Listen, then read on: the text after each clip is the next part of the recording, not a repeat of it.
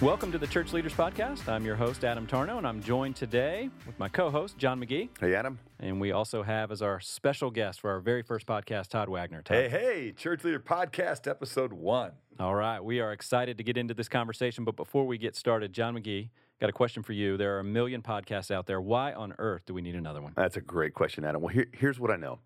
I know that we want to help. And I also know that we have been incredibly helped by conversations with practitioners. So all along the way, whether we were stuck or we wanted to know where we were going, or we just wanted to talk to someone else who was doing what we were doing, we picked up the phone, we had meals, we had cups of coffee, and always we walked away with some real gold, some real just action items that we wouldn't have had otherwise. And so that's our hope, is that, you know, whether you are on staff or you are just someone in the church who feels the weight of leadership, we want to help and just have conversations that others can listen into and hopefully learn from. So, Todd, do you have any thoughts on that? Well, listen, one of the things I have found to be true of leaders and gifted people in general, and I'm not saying we put ourselves in that class, but if there is something we have to share with others, we want to share it. And because of distance and space, and sometimes just because of limitation of time, you don't always get to do that. So our hope is this podcast will be more cups of coffee and more lunches with people, more drive time with others, that they can hear some of the conversations that, you know, we often go, man, John, I wish somebody could have heard you say that. Or I wish some of the young men that we're trying to develop would have been in this conversation. So this is the chance for you to join us as we're having conversations we hope will build into your life and encourage you in the way we want to be encouraged by others, and just dialogue over emails and other ways that they'll shoot in questions and comments with us. Amen. All right. Well, let's jump right in. So, Todd, one of the things that we see you model well, one of the things we hear you talk about a lot, is the inner circle that you have, the men that you have allowed into your life, and that is one thing that that has just been a huge influence on all of us who have been around you. So there's this cultural phrase out there that says it's lonely at the top. So what would you say to that? Well, it's as lonely as you want to make it.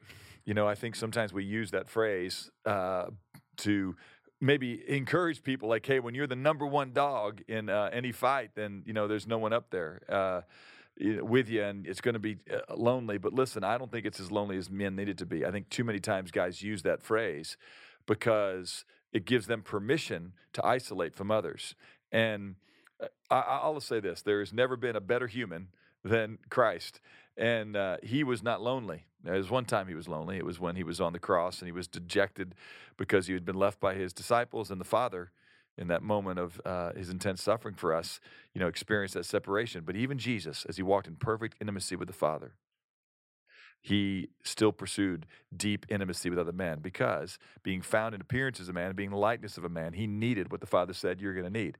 So I will tell leaders, look, I know you love God. I know Jesus is your all in all, and I know that you believe Philippians 4:19, that your God will meet all your needs according to his riches and glory in Christ Jesus. But the way God meets your needs is not just through the Word and not just through the Spirit, but through his people. If you read the Bible, there are 3 major arteries that grace flows through.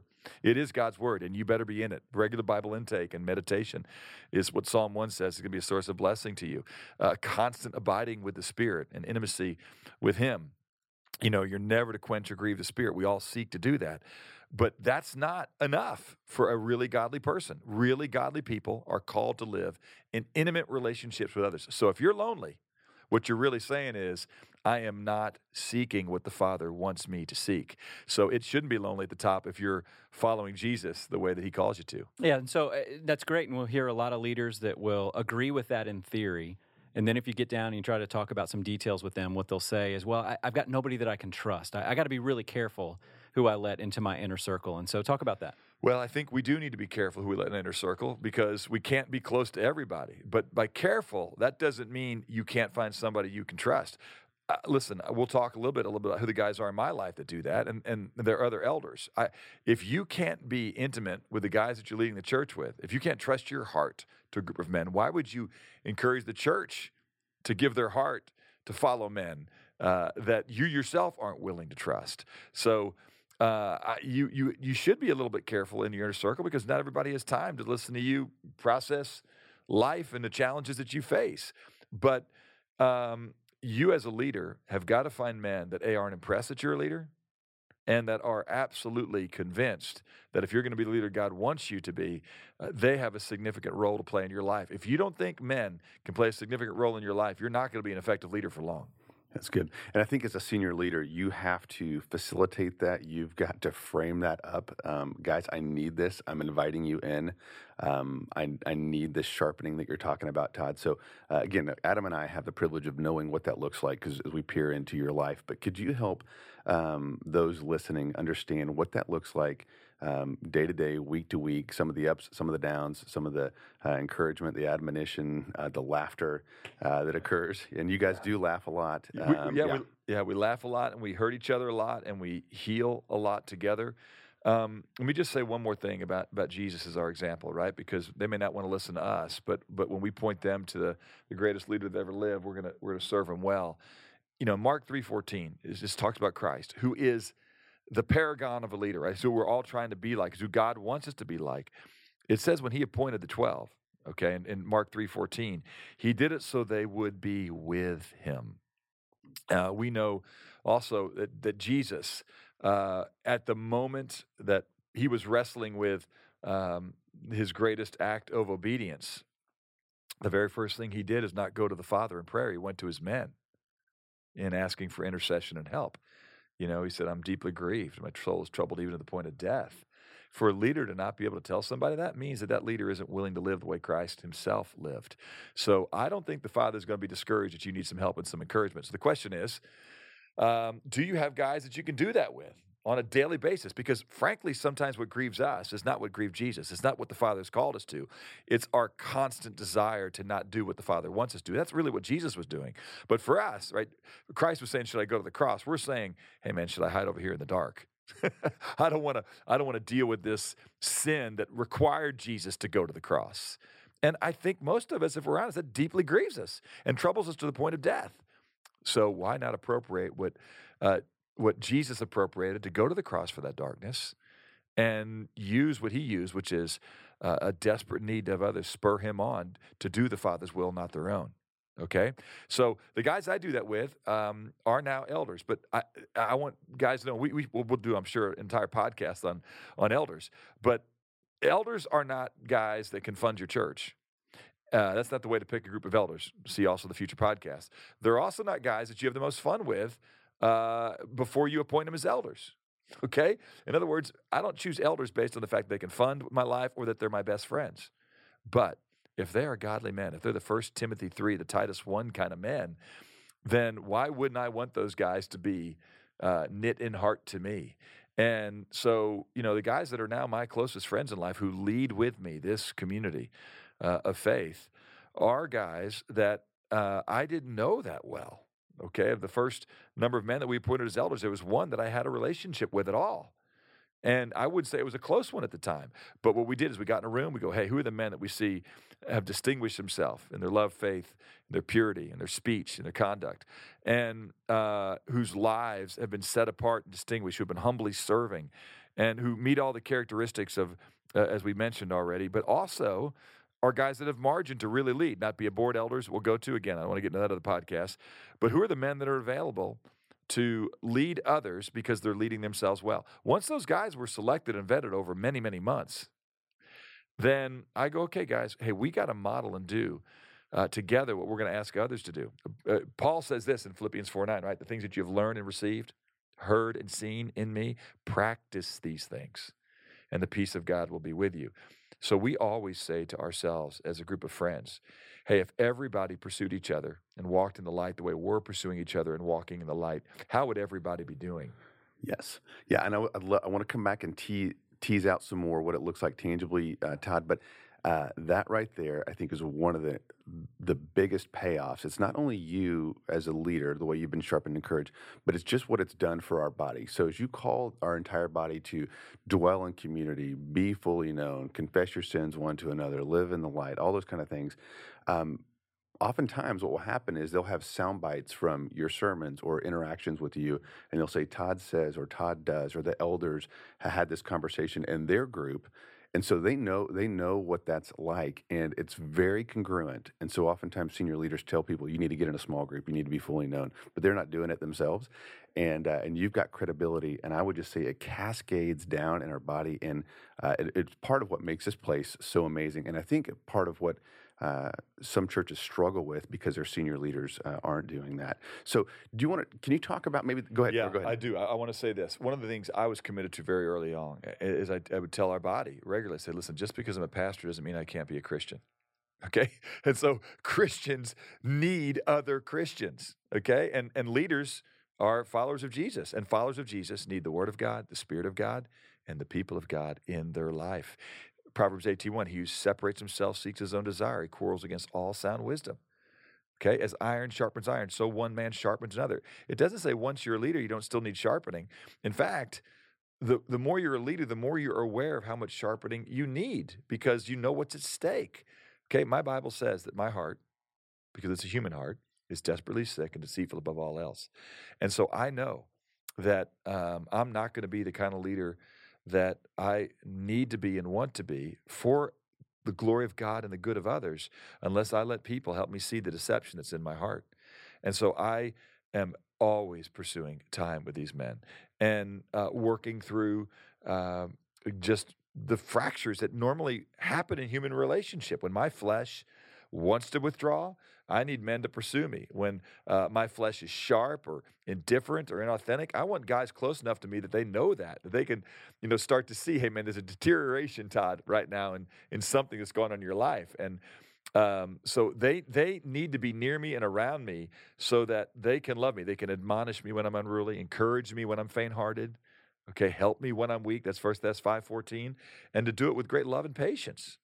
And these men are the men that do that. My wife obviously does it. I have friends, lifelong friends that do it, that are also part here. But the guys that I do that with on a regular basis, and so John, it's a ton of investment of time. We spend more time, and then I'll let you follow up with a question. But we spend more time shepherding each other than we do the body.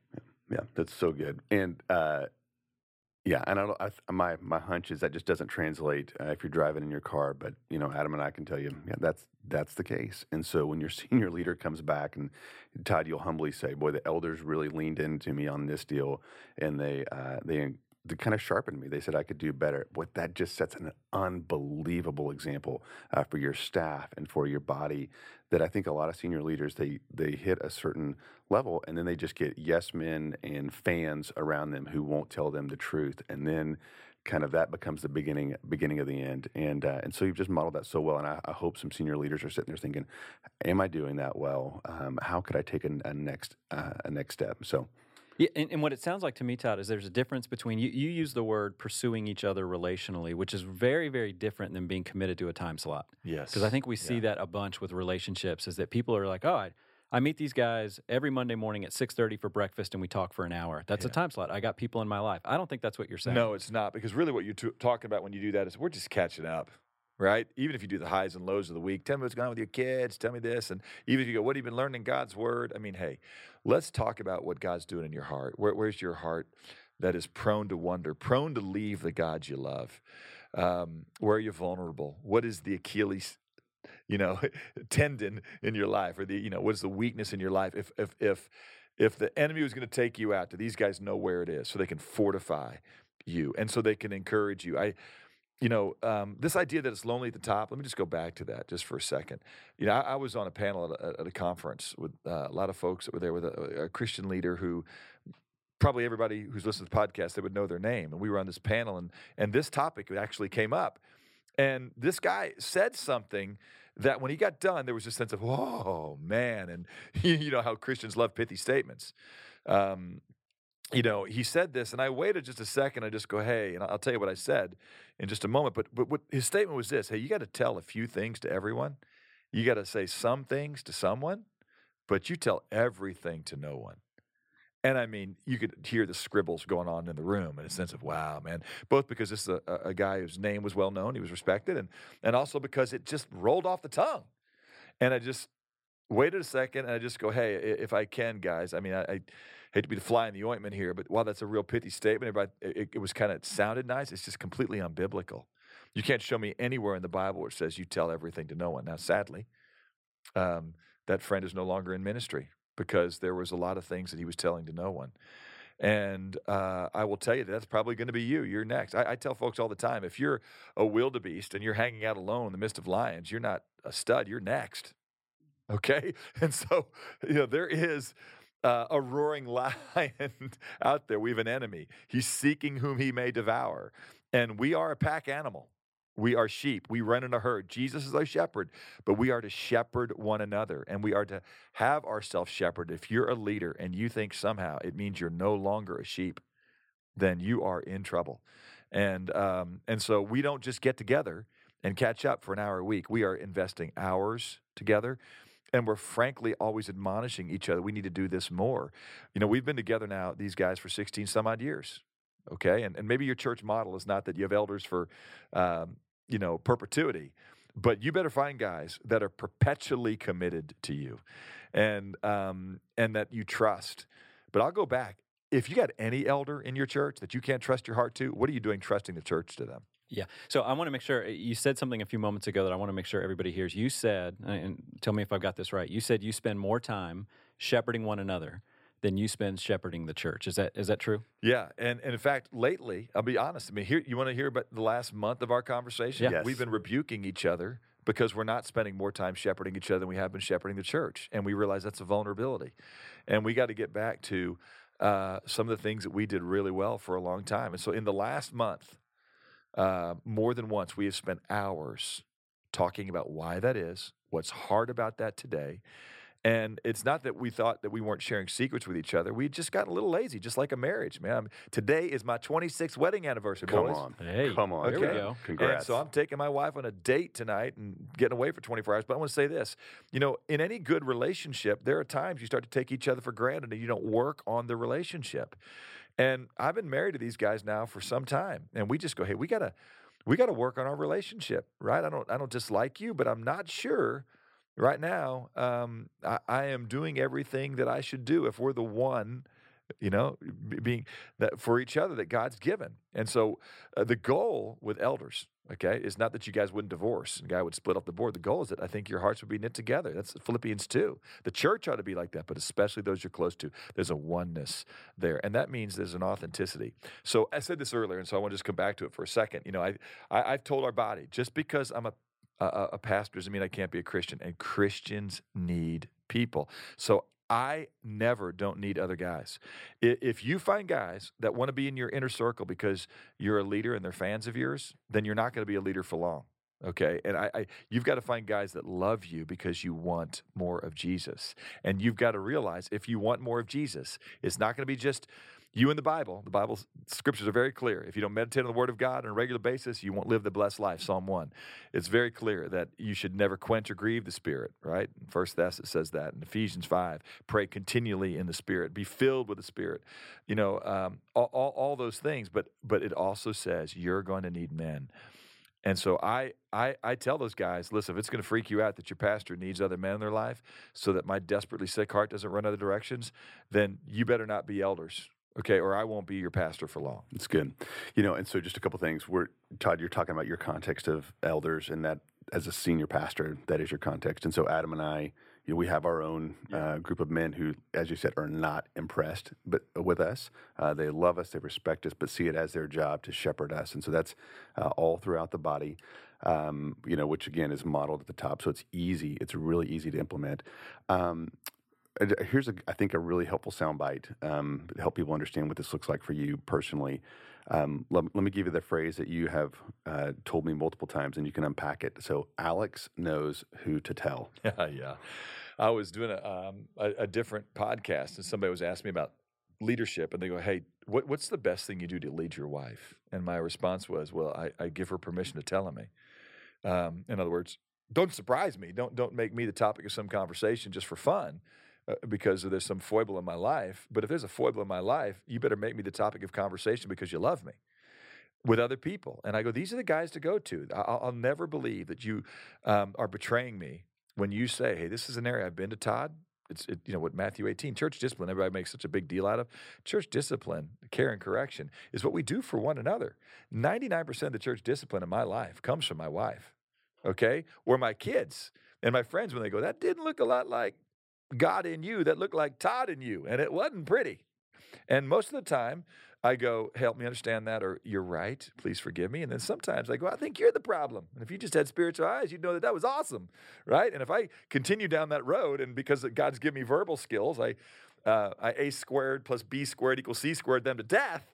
They're like, okay, we got to bring other mathematicians into this conversation, and they know where to go, okay? And I told her, that's going to help me, because sometimes I'm going to convince myself that things add up when they shouldn't add up. And I need you to help me. And the same thing is with my guys in community. Amen. You help me get downwind of myself. There's an old saying, right? A fox doesn't smell his own hole.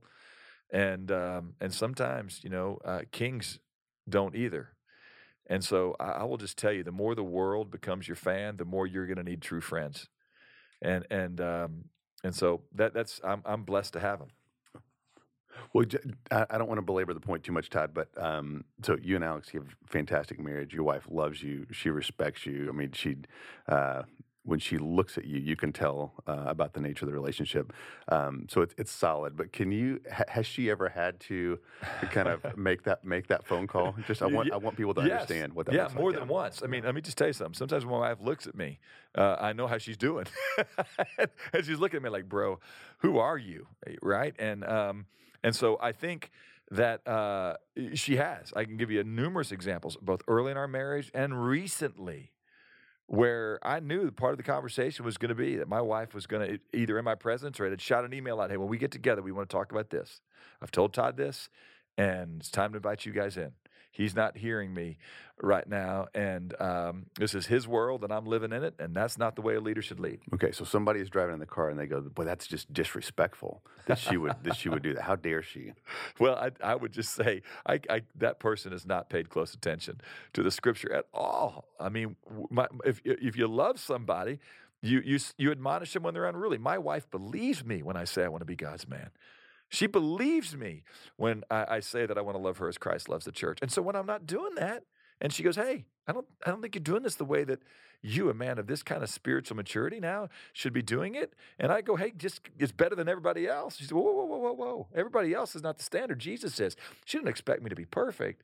But it's disrespectful when she goes, you know what, Todd doesn't really mean what he says.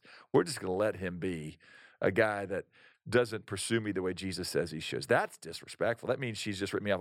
I tell my kids constantly, hey, just because a lot of us, we all have sports backgrounds, and I always knew when a coach quit coaching me, it wasn't because I had arrived and that they just need to show my game film and everybody would be everything they were supposed to be as an athlete. It's because he was done with me, because I wasn't listening or talent had passed me by.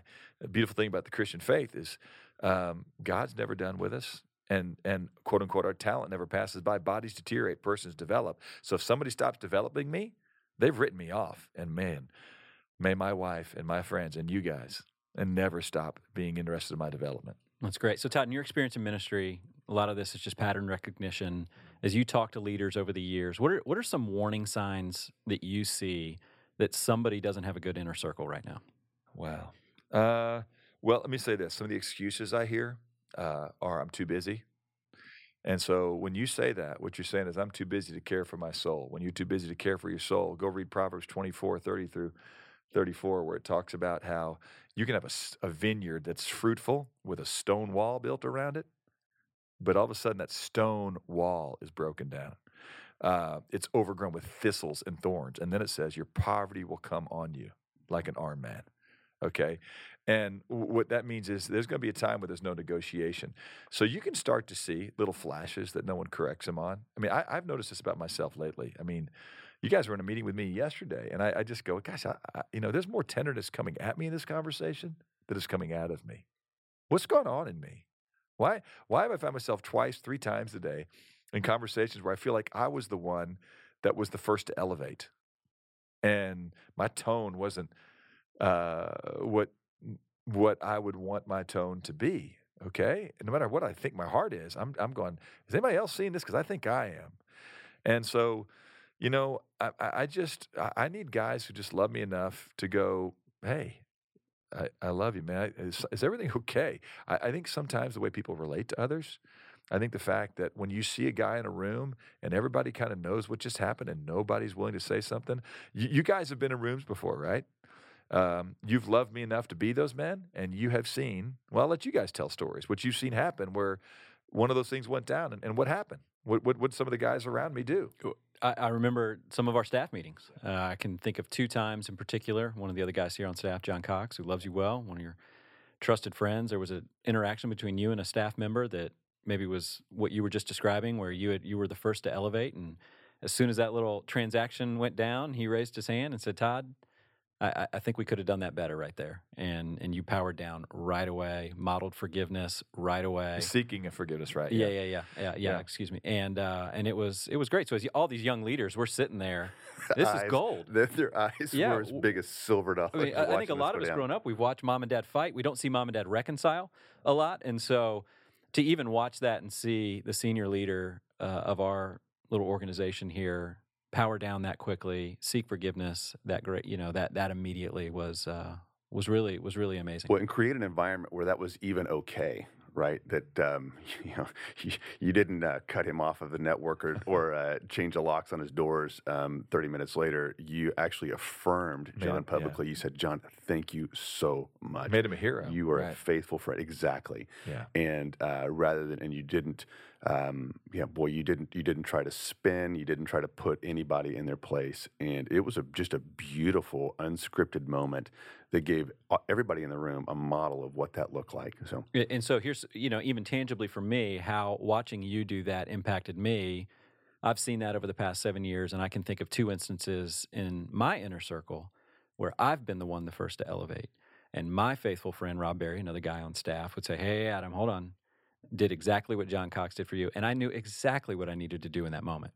I needed to power down, say thank you, seek forgiveness, and change the tone, And so I'd like to think that maybe the Spirit of God was in me, and I would have done that had I not seen it modeled, but it came real quick that I knew exactly what I needed to do when I faced that moment. And so that was really helpful. Yeah, just such a healthy, again, cascading effect. And Todd, I've just said that behind your back, 100 times. So to your face, if I had your gifts, I don't know that I would subject myself to the admonition of others, because I think I could find a church where I could set myself over and apart and above everyone else and just not have to deal with that, because it's hard to hear. But you've just got this incredible keen sense of, obviously your own giftedness, but your depravity and how much you need other men, and it's been one of the things that I've just marveled at, and I've asked myself, would I do that if I was that gifted? And so, so I think Adam and I would just say thanks for modeling that for us. Yeah, guys have asked me this question, John. I think, and this anything good in me is because God is accomplishing and doing it, but. I am well aware. I think Paul meant it when he said, "I'm the chief of sinners." That wasn't just a preaching technique. I think a lot of guys say that, but then they don't live like they are.